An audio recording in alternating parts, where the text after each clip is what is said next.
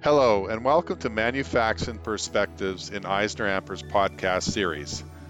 I'm your host, Travis Epp, partner in charge of our manufacturing and distribution group.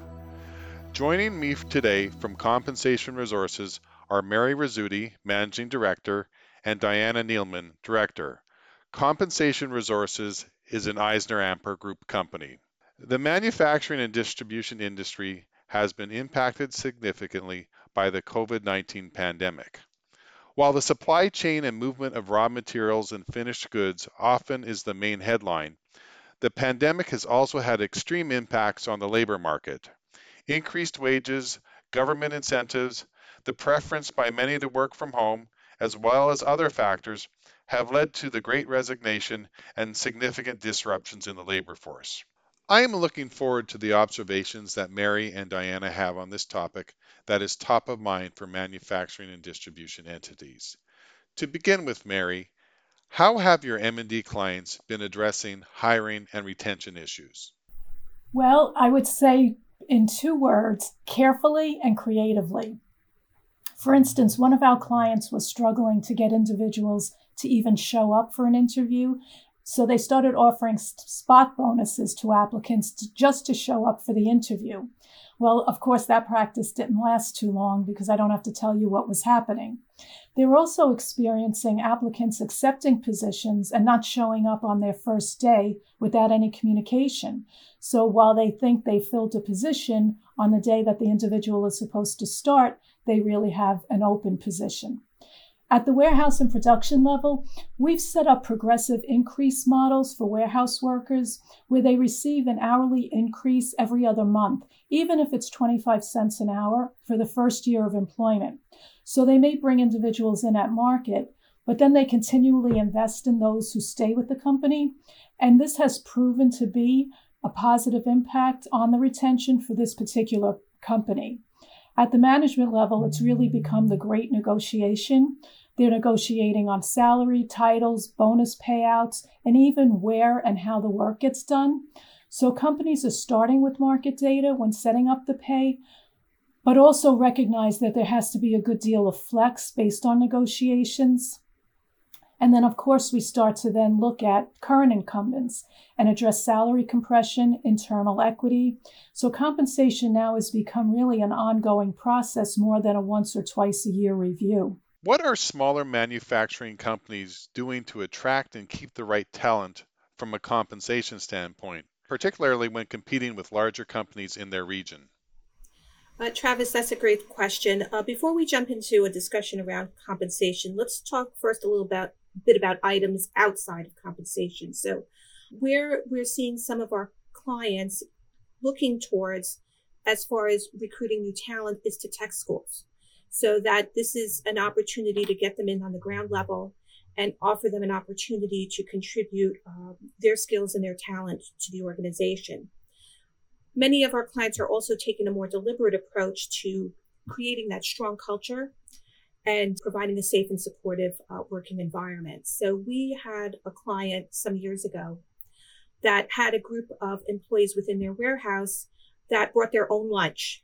And they didn't feel comfortable sitting in the cafeteria because they weren't buying lunch there.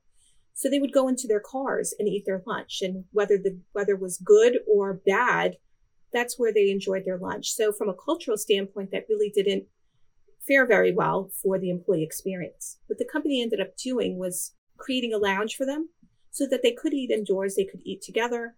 And this really made a positive impact on the culture.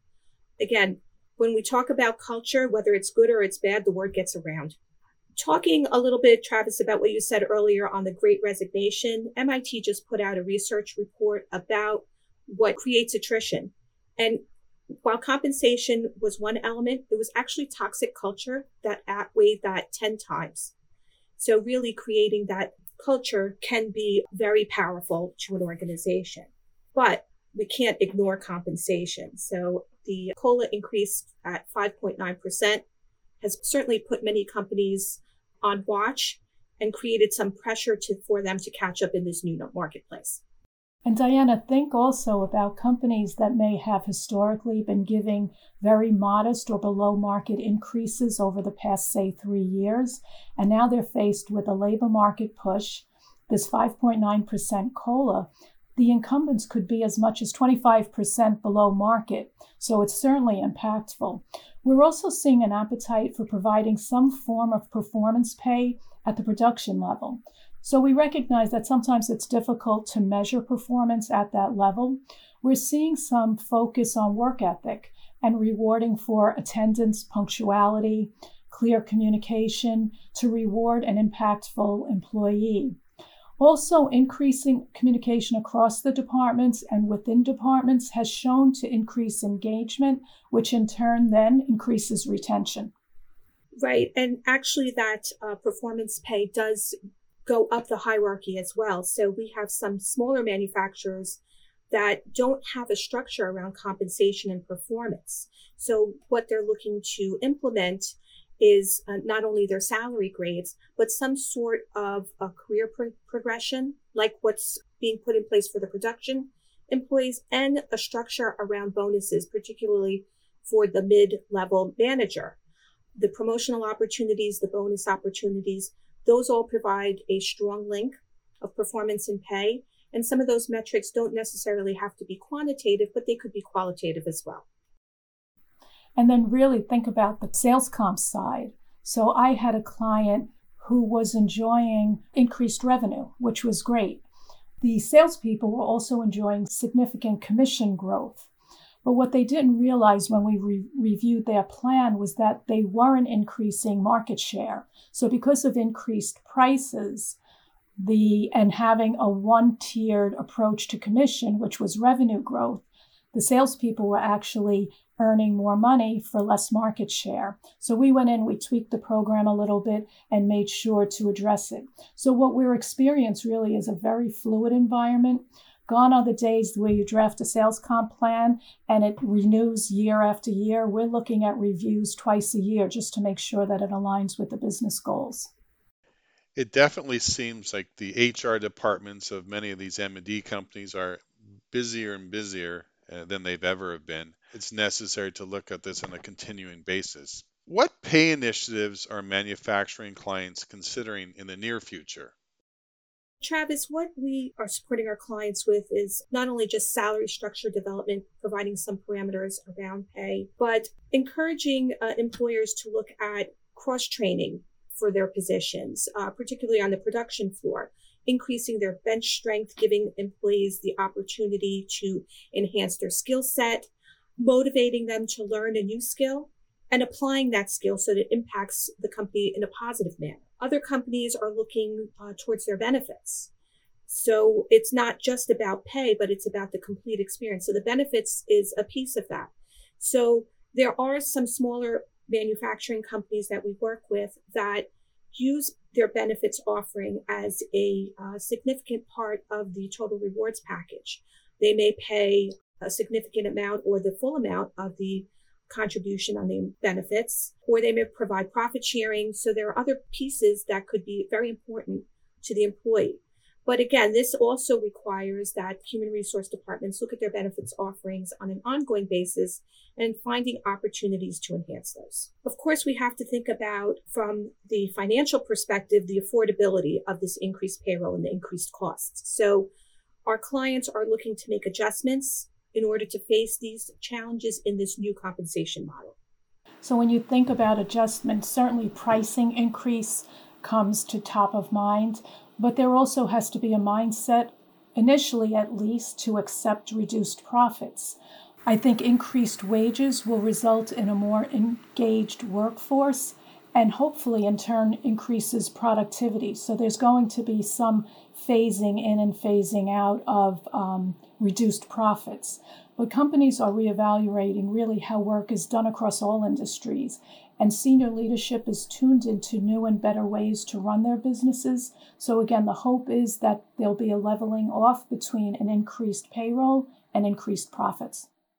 I think quite often a lot of employees focus on their base pay. But other than base pay, what strategies can manufacturing companies use to enhance retention? So companies can look at two different elements to help with attraction and retention. One would be a signing bonus for new employees coming on board. The second, for retaining employees, would be some sort of retention bonus. We're also seeing interest in professional development, both internal training and investment in educational investment, career pathing within the organization, tuition reimbursement, childcare resources. One interesting thing is we had a client that offered gym memberships to their population. Most of them were family people. They had young children. Nobody was really interested in having a gym membership. They switched that benefit to tuition reimbursement. The engagement increased, retention increased dramatically. So we've seen companies try to implement something that they read or heard about, only to find out that they couldn't really execute on it because certain factors were unique to their organization. So it's extremely important to make sure that whatever programs we're seeing as a trend, we want to make sure it aligns with the organization. What we have learned over our many years of consulting is that there is more than one correct answer to many of these questions. Thank you both so much for speaking with us today. This is an extremely hot topic, and compensation resources is a very valuable part of EisnerAmper and our manufacturing and distribution group. And thank you for listening to this episode of Manufacts and Perspectives in EisnerAmper's podcast series. Visit EisnerAmper.com for more information on this topic and a host of other topics. And join us for our next EisnerAmper podcast when we get down to business.